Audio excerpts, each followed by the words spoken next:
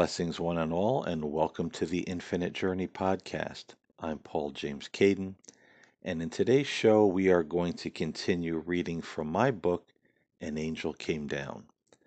This is a little bit of a longer chapter, so we're going to get right into it. And again, please excuse me if I trip over my words from time to time. I'm reading this off of a Kindle, and I'm also not the greatest public reader in the group. So, without further ado, let's get into An Angel Came Down, Chapter 1, The Thorns of Sorrow. The passage of time began to bring many changes to my young life, changes that I never would have desired nor predicted.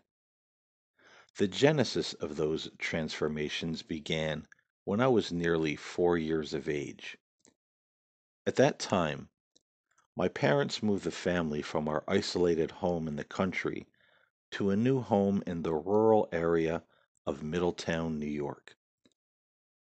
The new residence was a small one-story house covered by a cheap brown siding that was literally peeling away from the cinder block structure. Our new residence was slightly bigger than our previous home, yet it was still relatively small in its interior. The days of shadowy visitors in the night had passed away by then, but I still thought about the experiences often.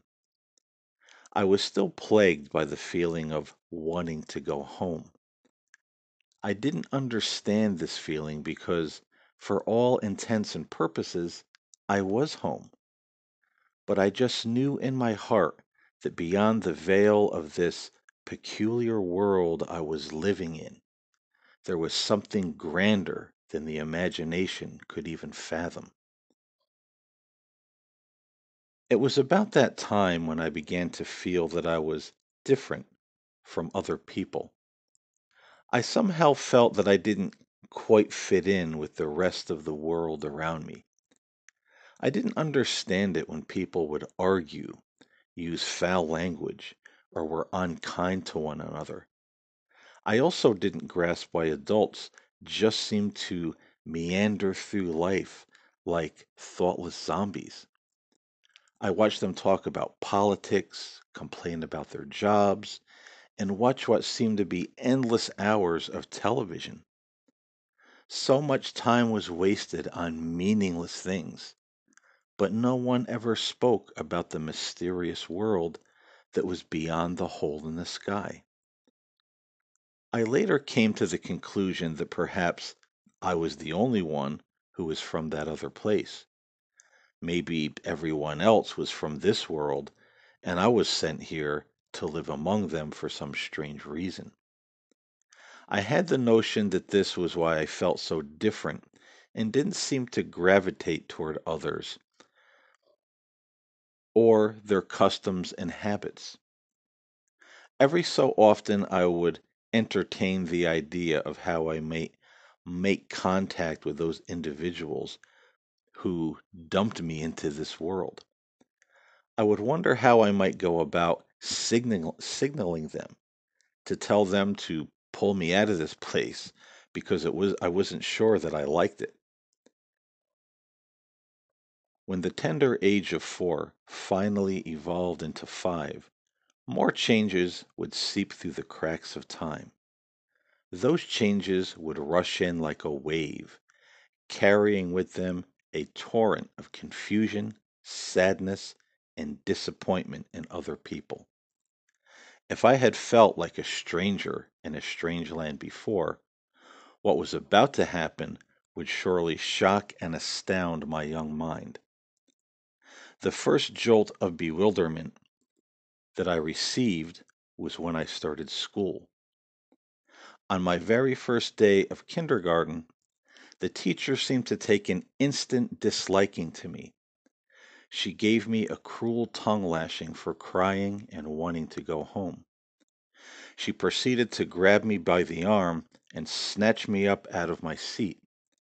I was then hauled to the front of the class and made to sit on a stool in front of all the other kids. I was told that I was a crybaby, and now all of the other students could see what a fool I was. Meanwhile, this same teacher hugged and coddled other children who were weeping and moaning because they too wanted to go home as well. I didn't understand why I wasn't given the same level of compassion as the other boys and girls in the classroom. In my thinking, this seemed to confirm that I was somehow different and didn't fit in with the rest of the people around me.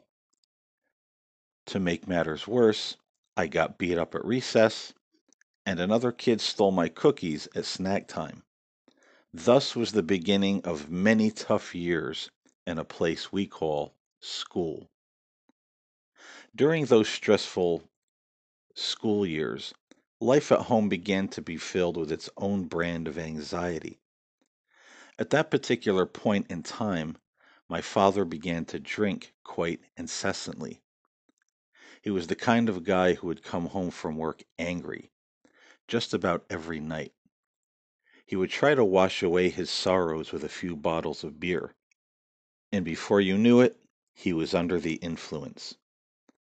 Many weekends in those days were spent riding around the old country back roads, watching my father tip the bottle and complaining about all of the morons in the world. This would have been bad enough, but at a young age, my older brother and I became objects of his inebriated scorn as well. We were called things like worthless, stupid, weird, and lazy. It was also not uncommon to see my father fly into a fit of rage over some small occurrence and go on a rampage throughout the house. He would proceed to break any item that might be in his path, and even put holes in the wall. All this made my mother a fluttering, nervous wreck. The only thing she knew to do was to lock my brother and I in our room and tell us to stay out of our father's way.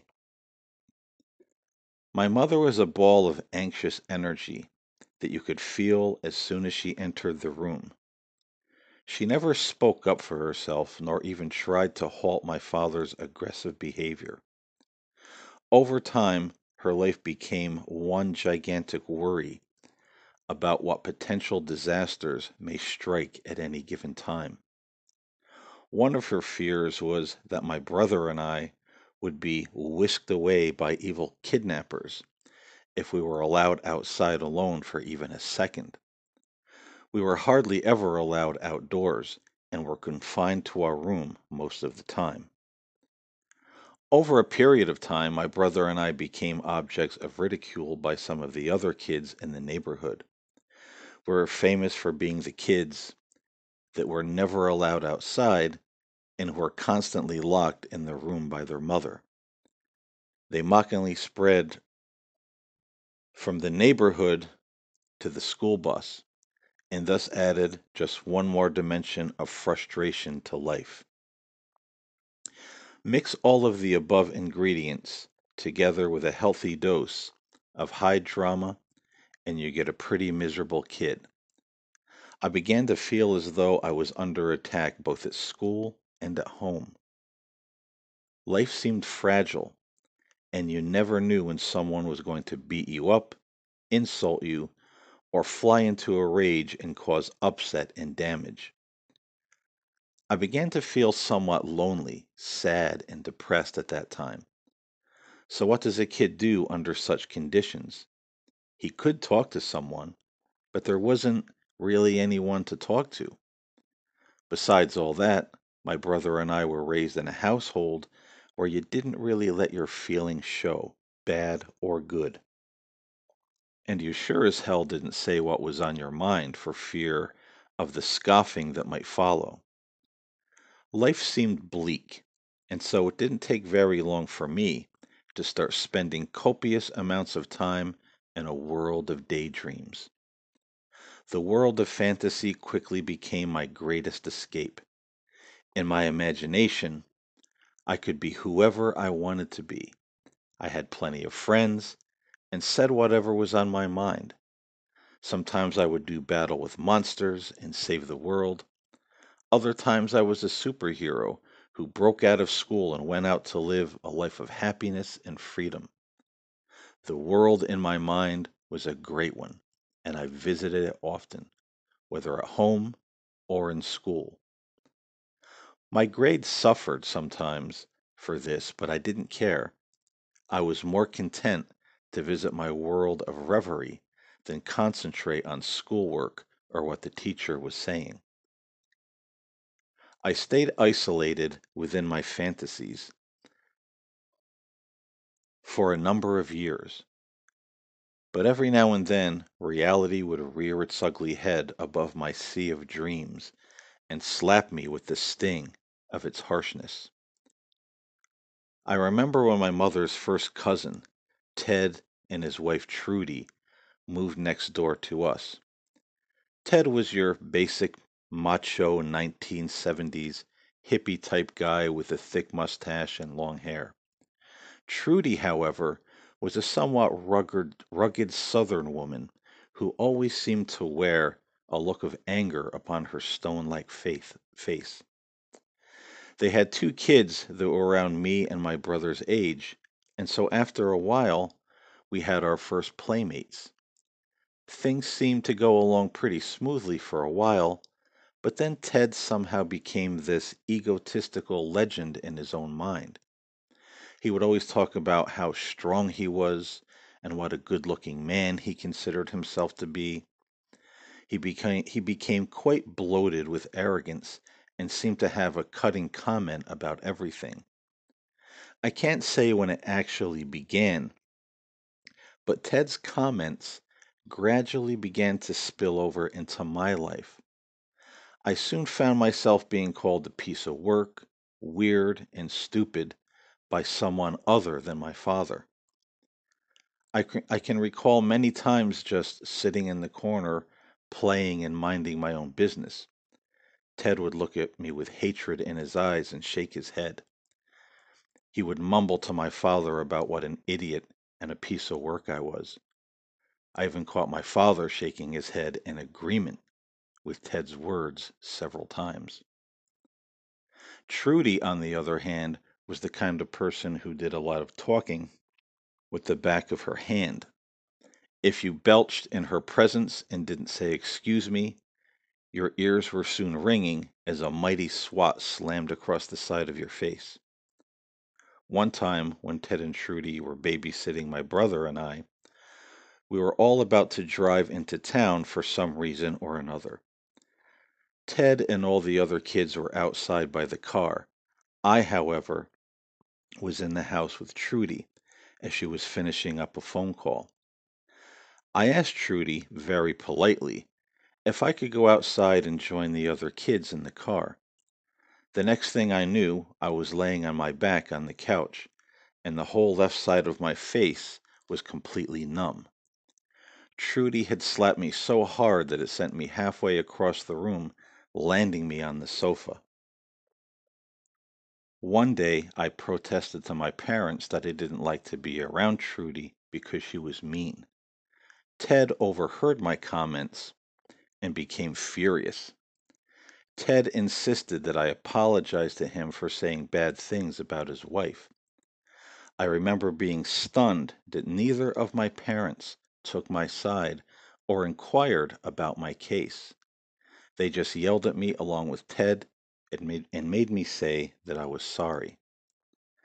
As I walked away from the scene of my unjust apology, I heard Ted say that I was the stupidest kid he had ever met. And again, not one word was said by either of my parents. The insults, looks of disgust, and backhands delivered by Ted and Trudy cut deep into my consciousness. I began to wonder if there was something wrong with me after all, with all of the negative treatment and commentary that seemed to come my way, both at home and school. I began to think that maybe it was for a good reason. The days of Ted and Trudy seemed to go on for an eternity, but in reality, they were short-lived. Sadly, Trudy died of leukemia while only in her 20s. Not long after that, Ted got himself a new lady friend and eventually moved away. My brother and I had lost our playmates, but I didn't lose the hurt and self-hatred that the whole experience had imparted to my young soul. I'd like to say that all of the drama ended there, but it didn't. My father's drinking and fits of rage continued, and school was still a lesson in daily verbal abuse and beatdowns. Then there were other people who would take the place of Ted and Trudy as the ogres in my life. The ogres would be my cousin Johnny's parents, John Sr. and his wife Maggie. John and Maggie were an interesting couple. John Sr. resembled actor Gene Hackman in an obscure kind of way. He used to like to drink with my father and talk about how stupid everyone in the world was. Maggie, on the other hand, was a scrunchy-faced woman with a 1950s hairdo. She used to like sitting at the kitchen table with my mother and talk about sickness, disease, and death. She could go on for hours telling horror stories about who had what dreadful illness and who was dying in her community. If one of us kids got so much as a headache in her presence, she would pull out these big medical books and give us the diagnosis of everything from being too hyper to having the early stages of some form of cancer. I can't say when it began, but John Sr. and Maggie began to zero in on me and label me as a weird kid. I can remember John Sr. looking at me like I was a circus sideshow freak and shaking his head. He would take a slug of his beer and say to my father, "That kid is some piece of work." He would say that I was puny and that I probably needed a good ass kicking to make me a man. I can recall Maggie watching me playing a board game with Johnny Jr. on the floor and shaking her head at me. She would lean over and whisper to my mother, "He's so weird." Now, I don't know what was so weird about playing a board game, but I guess to Maggie it seemed quite an alien thing for children to do. I even heard Maggie telling my mother once that I was a funny-looking kid, and my mother said not a word in my defense. Nevertheless, I overheard those remarks and can still remember the surprise and hurt I felt over them. I began to seethe with hatred and anger, not at anyone else, but at myself. Again, I began to think that maybe I was some kind of imbecile that didn't fit in with the rest of the human race. After all of these adults couldn't be wrong about what they were saying, could they? All through these events, however, there was one other place of refuge besides that of my own imagination, and that was my grandparents' house. My grandparents lived in a spacious two-story house where there was plenty of room to get away from it all. My brother and I savored the weekends at our grandparents'. There was no one drinking, no one giving you the evil eye, and certainly no one called you weird or criticized you. The atmosphere was peaceful at Grandma's, and you were always greeted with a smile. Large amounts of cookies, pies, and cakes were always bought in anticipation of your arrival. Not only did I find my grandparents' house more restful than my own home, but one other thing stands out in my mind as well, and that was my earliest introduction to God. I can still recall my grandfather telling me at a young age about heaven and Jesus. I remember my grandmother teaching my brother and I the Lord's Prayer, which we recited every night before going to sleep.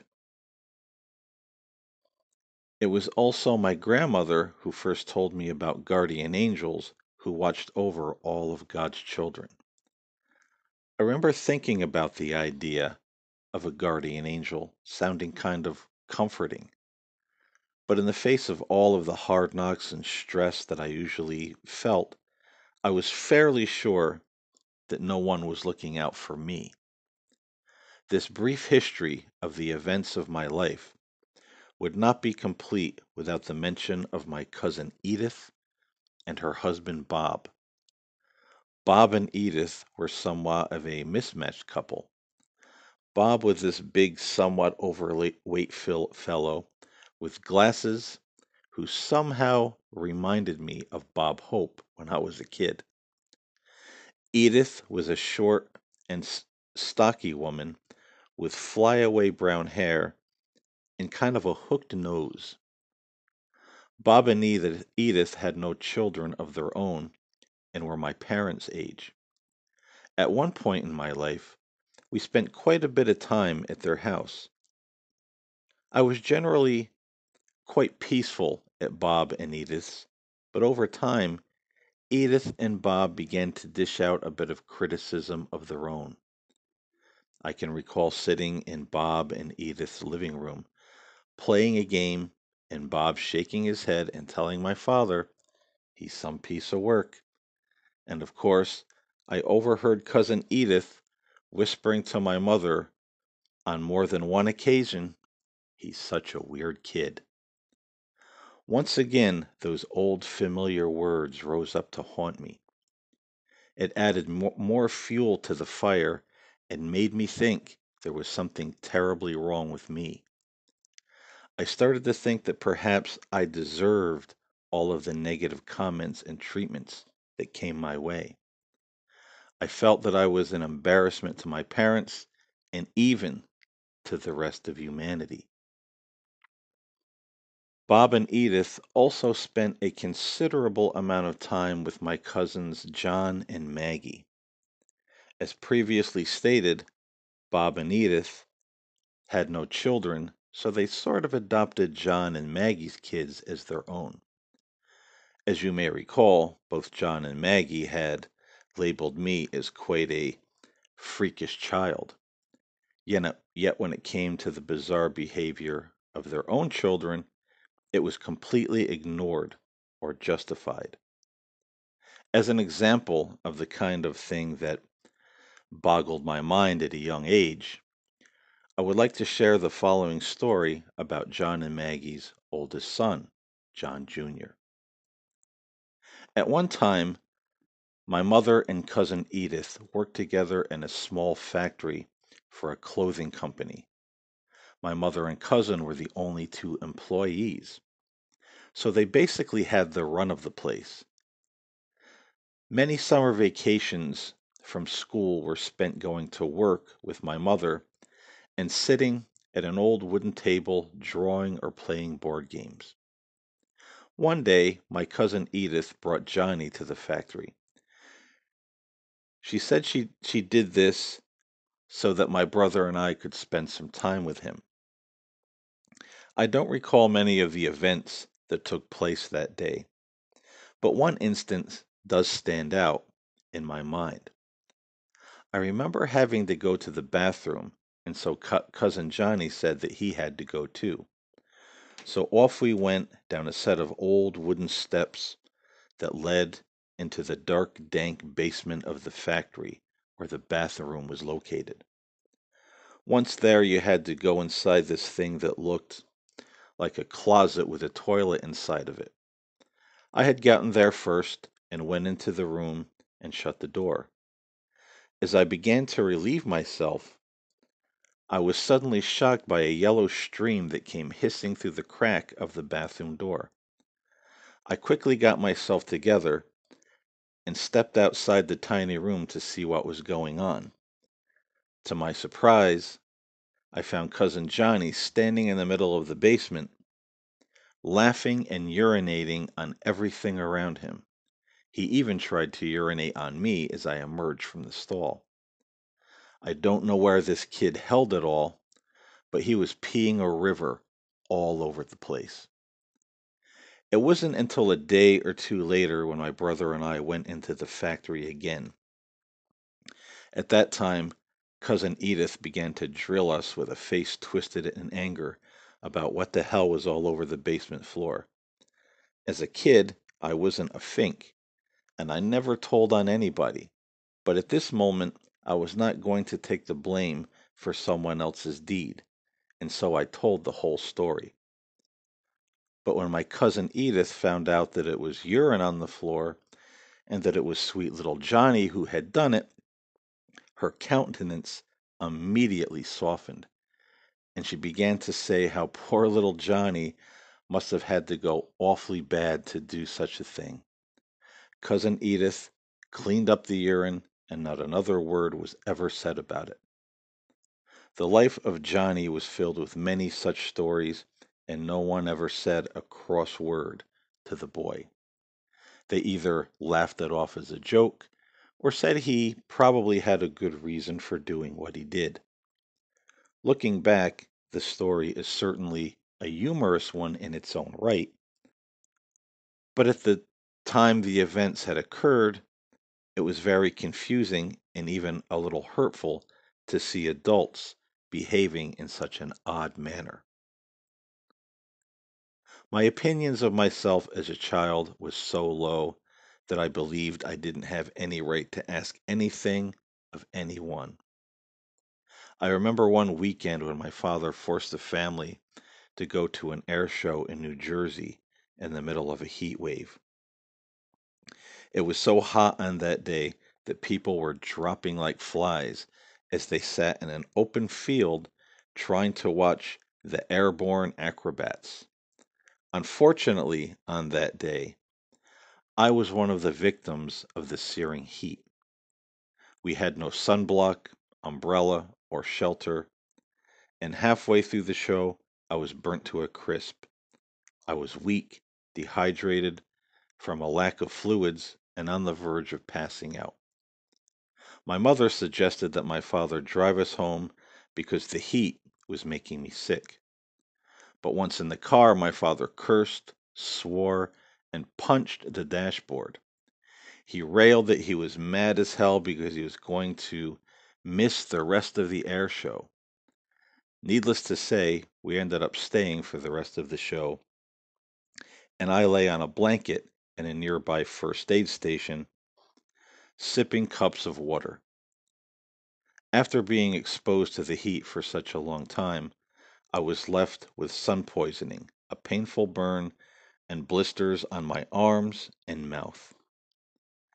Yet I did not believe that I had a right to complain because I was a rotten kid who would just ruin everyone's good time. Through the years, life seemed to be a battlefield. At home, I was still belittled and called worthless and stupid. At school, I was just the total outcast. My mother used to dress me in bright polyester pants with a shirt or sweater to match. These shirts and sweaters usually had some outlandish 70s design printed on them. Looking back at the old school pictures, I now see that these designs look little more than a mass of psychedelic scribbles. These frightful clothes and the bad Pat Boone haircut that I sported made me an object of disdain among my fellow students. All the other kids were wearing blue jeans and normal looking shirts to match, while I roamed the halls looking like a poor man's Christmas tree. From kindergarten to grade 6, I was called names, beat up, and given odd looks. Even some of the teachers would do a double take when they saw me come to school clad in such preposterous garments. I can recall one time when a fellow student and his pals insulted the way I dressed so badly that the teacher gave the whole class a speech about not picking on those who may be less fortunate. I remember doodling on my notebook and only halfway listening to the teacher's comments. But when I looked up, I noticed that every eye in the class was fastened on me. Some of those eyes were even moistened with sympathetic tears, including the teacher and the kid who had been picking on me. My family was not as poor as the teacher perhaps made out, but as one can imagine, I felt quite the spectacle in English class that day. Another incident that baffled my mind in my early years when I was in the second grade. At that time, my brother and I made our first friend in our own little neighborhood. Our new friend was this kid named Stu, who rode the bus, who rode the same bus as we did. Stu was by all accounts a nerd. He sported a crew cut and wore glasses that were as thick as Coke bottles. He very much reminded my brother and me of Poindexter on the old Felix the Cat cartoons, and so we called him Poinsy. Stu always threatened to hit us with his Superman lunchbox, but he never did follow through with his threats. Eventually, we discovered that Stu was really into comic books and superheroes. My brother and I were superhero freaks, so it didn't take us long to begin talking with Stu in a more friendly manner and trading comic books with him.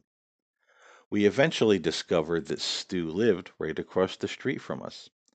So my brother and I began to invite him over to play many hours of superhero games. In turn, he invited us to his house for the same.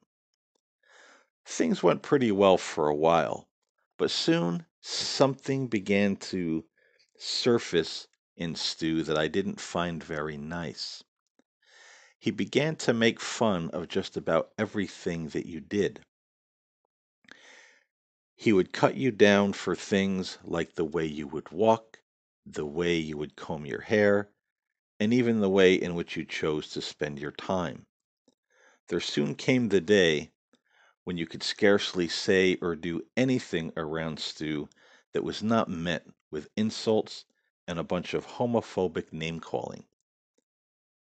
My brother and I remained friends with Stu despite his ever growing loud personality. Maybe it was because once in a while he was still quite pleasant to be around. After all, he wasn't the worst kid in the world, perhaps just a little misled.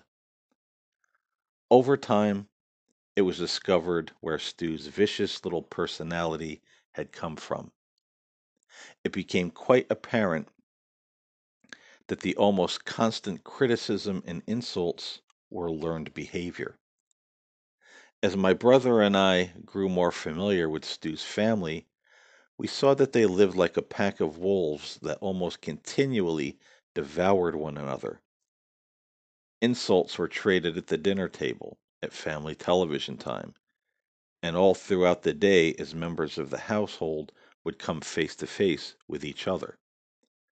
Stu had two older sisters and a brother, who after a while began to hurl unkind remarks at me and my brother as well. They called us wimps, retards, faggots, and you guessed it, weird.